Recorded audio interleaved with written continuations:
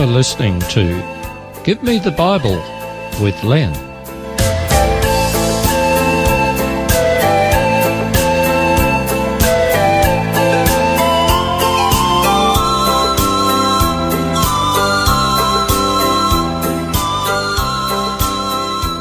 Today's program is entitled Resurrection.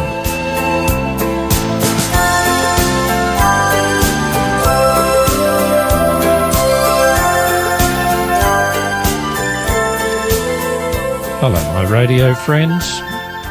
Welcome to the program today. With such a varied audience as you who listen to this program, no doubt different things happen to you from week to week. Some of those things are problems. Some of those things bring joy. And some of the things are just the same everyday experiences with little difference from day to day. We would probably like to have good things, things that bring excitement and happiness to happen in our lives much more often. But whatever occurs, good, bad, or indifferent, I want to assure you that God loves you.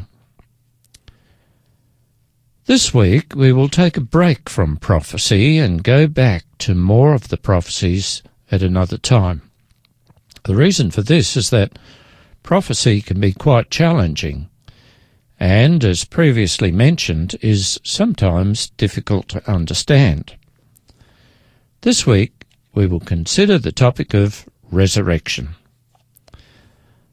I was once chatting to a colleague of mine who was a fine, upright, mainstream Christian.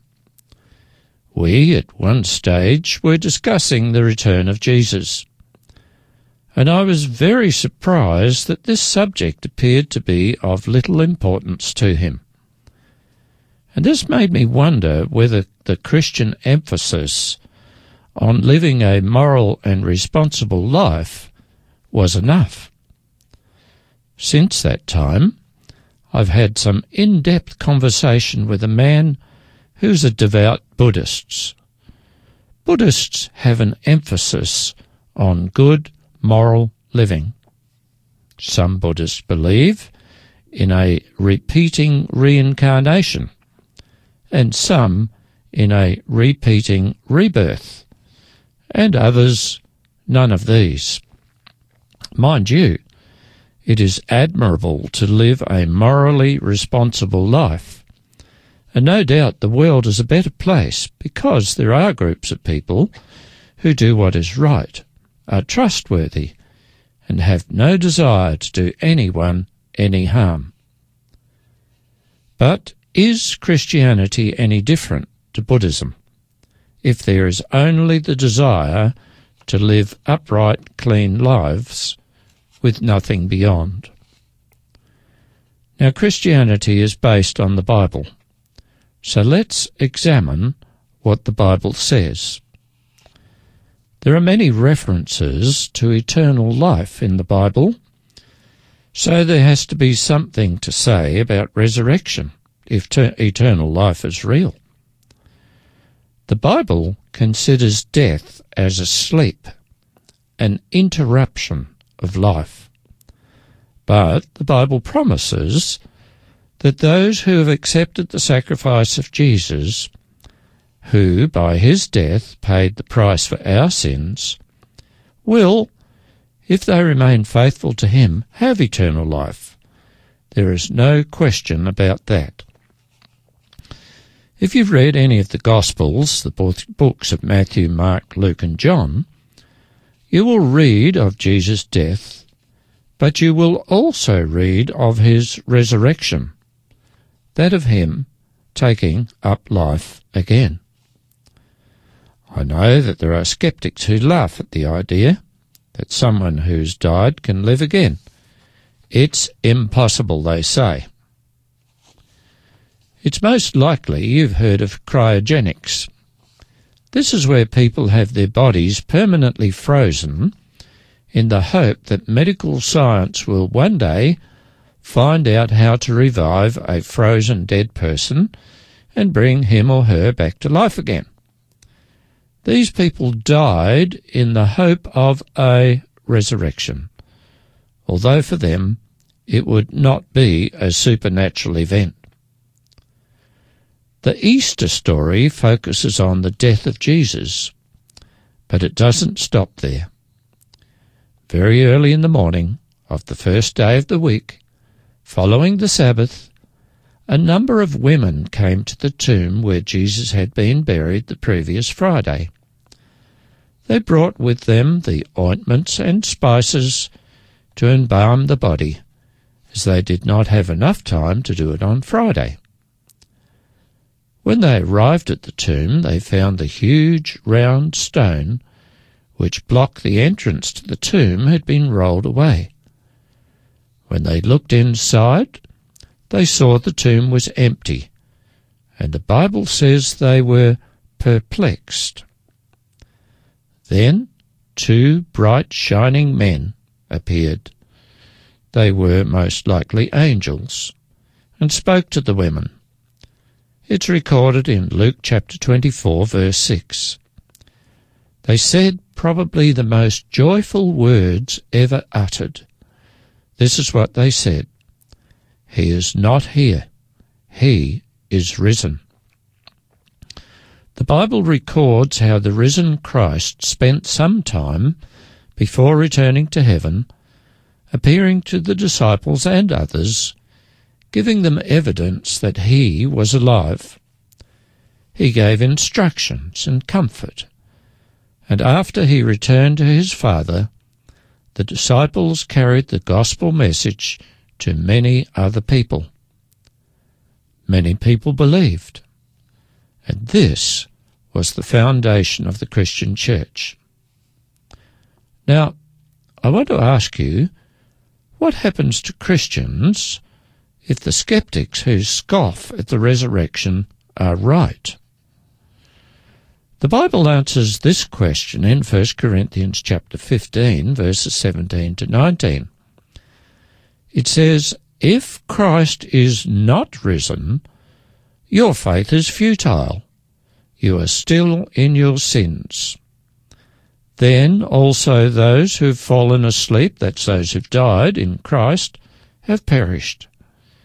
If in this life we have hope in Christ, we are of all men most pitiable." Now what Paul is saying here, if the resurrection is not true, then Christians are wasting their time.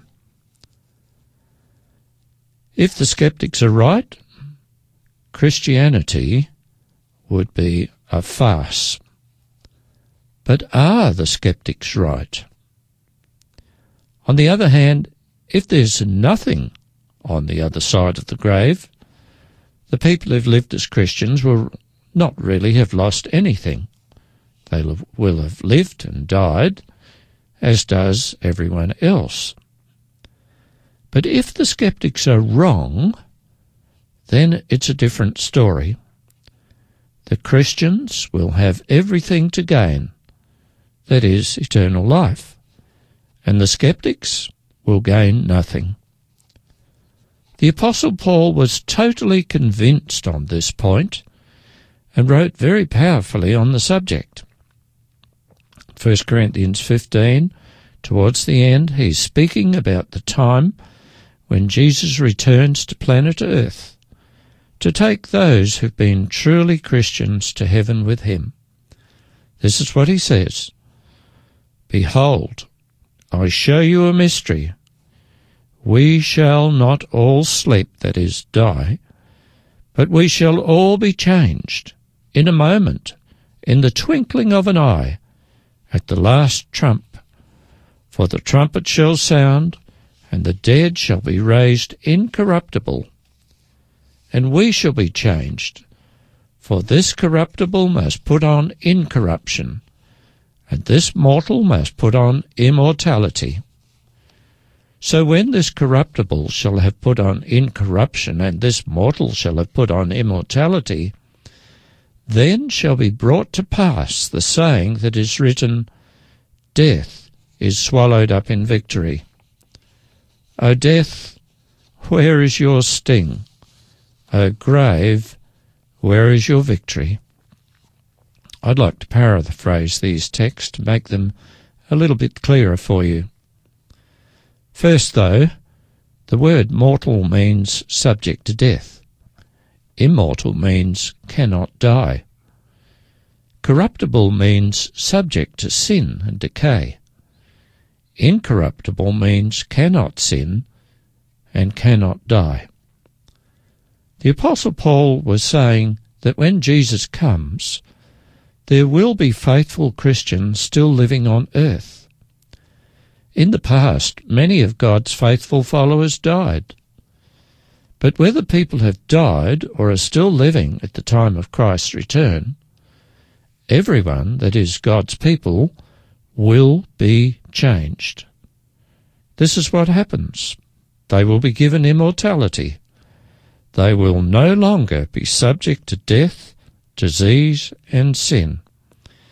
Death will be a thing of the past.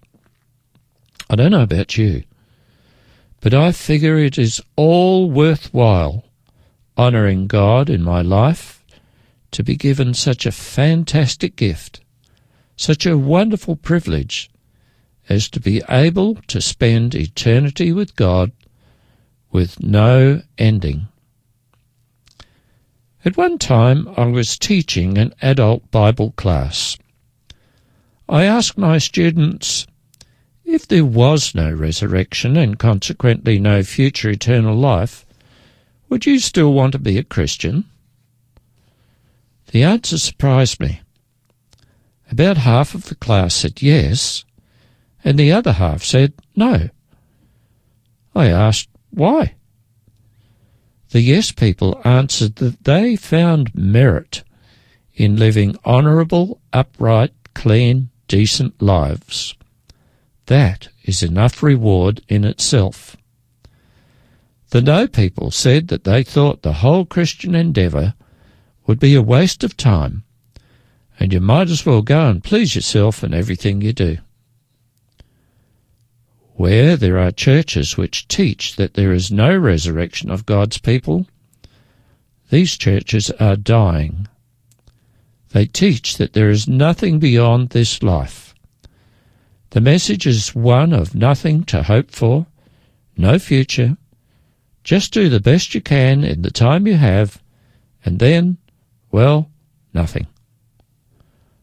I'm glad to belong to a church organisation which bases its teachings on the Bible, which teaches that if we are faithful, then God will reward us with what He has promised, eternal life. I'm glad that many other people are accepting the teachings of the Bible and learning that God loves them and wants to give them eternal life too. Currently, more than 3,000 people join this church organisation every single day. Currently, a new church building is needed every 3.5 hours.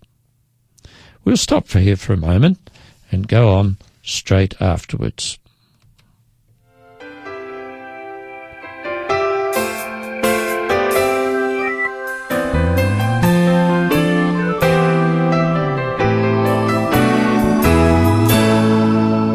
Sometimes it's hard for me to understand why we pull away from each other so easily, even though we're all walking the same road. We build dividing walls between our brothers and ourselves. But I don't care what label you may wear. If you believe in Jesus, you belong with me. The bond we share is all I care to see. Change the world forever if you'll join with me. Join and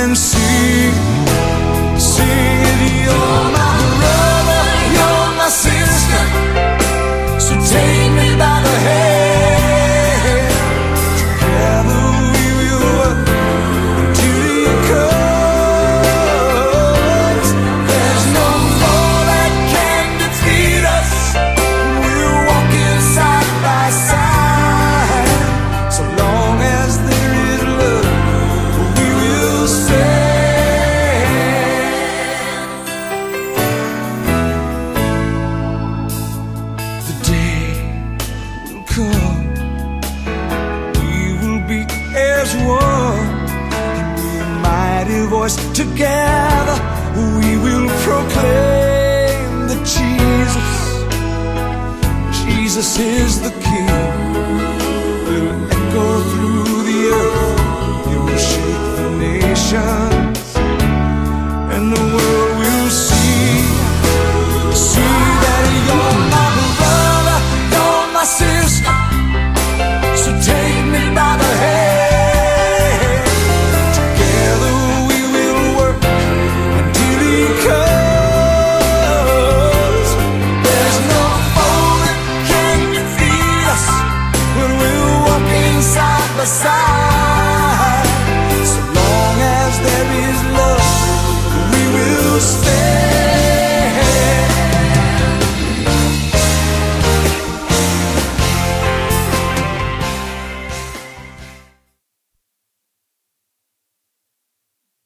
In one of the earlier programs, Give Me the Bible, I shared with you a statement which gave the 4 ingredients to happiness. This is what it was. We need someone to love, someone who loves us. We need something to do, and we need something to hope for. In the book of Proverbs, chapter 29 and verse 18, is this powerful statement. It says, "Where there is no vision, the people perish." Or we could probably say it this way, where there is no hope or no future, there is nothing to live for. But did you know that not only the righteous, those who honour and serve God, will experience resurrection? The Bible teaches that there will be a resurrection of the wicked as well. In John chapter 5, verses 28 and 9, it says, "Marvel not at this, for the hour is coming in the which all that are in the grave shall hear his voice, and shall come forth, they that have done good unto the resurrection of life, and they that have done evil unto the resurrection of damnation." This is saying that all, good and bad, will be resurrected, but at different times and with different outcomes. The good will be given their reward, that's eternal life. The bad will be given eternal death, but will have an opportunity to see what their unbelief and rejection of Jesus would have been but for their wrong choices. We'll deal with this more fully in a later program. In Revelation chapter 20 and verse 5, the Bible substantiates the earlier passage about the resurrection of the wicked. It says, "The rest of the dead did not come to life until the 1,000 years were ended." I want to deal with this subject more fully later. But briefly, the Bible teaches that there will be 2 resurrections. The first will be when Jesus comes back to collect and take home with him to heaven those he died for, those who accept his death to pay for their sins. The second resurrection will be later. It'll be at the time when Jesus with the saints will come down from heaven to the earth. The unrighteous dead will be raised and will be able to see Jesus in all his power and glory. The Bible tells us in Philippians 2, chapter 2, verses 10 and 11, it says, "At the name of Jesus, every knee shall bow, in heaven, in earth, and under the earth, and every tongue confess that Jesus is Lord." All the skeptics, all the evildoers, all those who chose to ignore God, all those who refused God's kind offer of grace, all the unbelievers will be provided an opportunity to see Jesus for themselves. This is he who died and who was resurrected, and took up his life again, and then went back to heaven as the one who intercedes for us. The Bible tells us that everybody who has ever lived will acknowledge that Jesus is real. What will happen then? God will perform his strange act, and all those people will be destroyed, along with Satan and his evil angels. The earth will be purged of all sin and all evil, and God will make all things new. He will recreate the earth. You know, I want to be there to watch that. What about the skeptics who claim that Jesus was not resurrected? Because they refuse to accept Jesus as the Messiah, because they refuse to accept Jesus' death for their sins, because they refuse to accept Jesus' resurrection, they will die at their end of their lives with absolutely no hope. They have nothing to offer as an alternative. They go to the grave bearing their sins and the consequence of their sins. I once read an epitaph that was inscribed on a headstone on someone's grave. It said, "Here lies an atheist, all dressed up, but with nowhere to go." On the other hand, the Christians who place their trust in Jesus as their intercessor and master, and because Jesus rose from the dead, they will be given eternal life.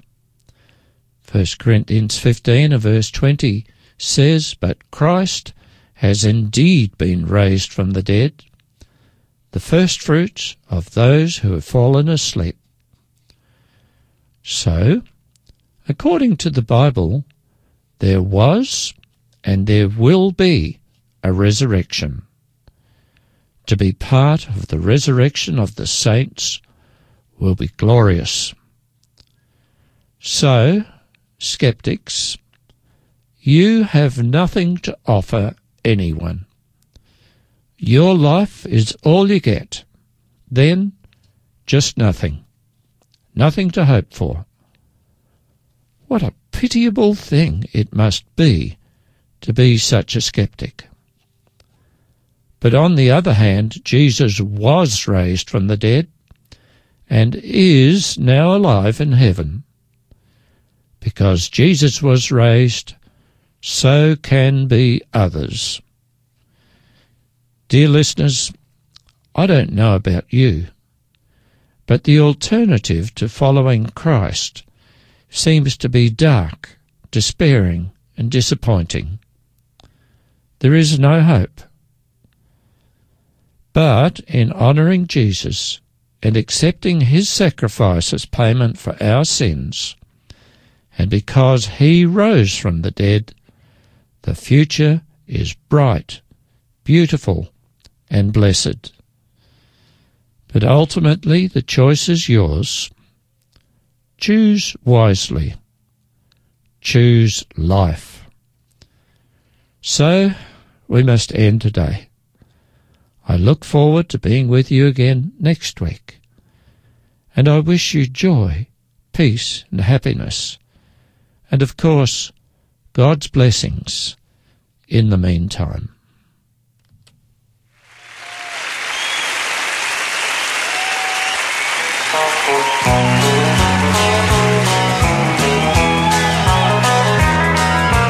I'm going home to hobo heaven,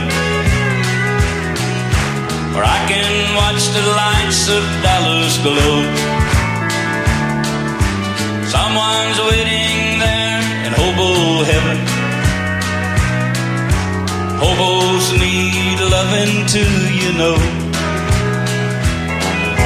Seems like I've been on the road forever,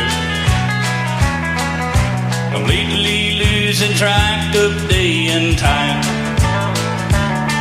Gonna lay down in the green grass on the hillside. Let that blue sky clear my troubled mind. A hobo's dreams are just like wings of angels. They'll take him anywhere he wants to go.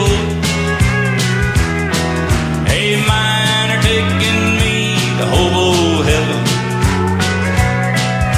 where I can watch the lights of Dallas glow.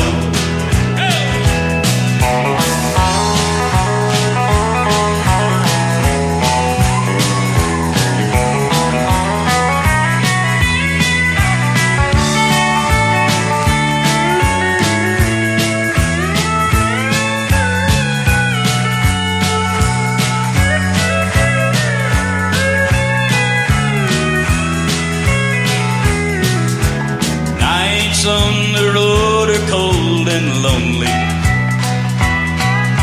Sometimes my tears, they start to flow. I dream of her back at hobo heaven. She's watching the lights of Dallas glow.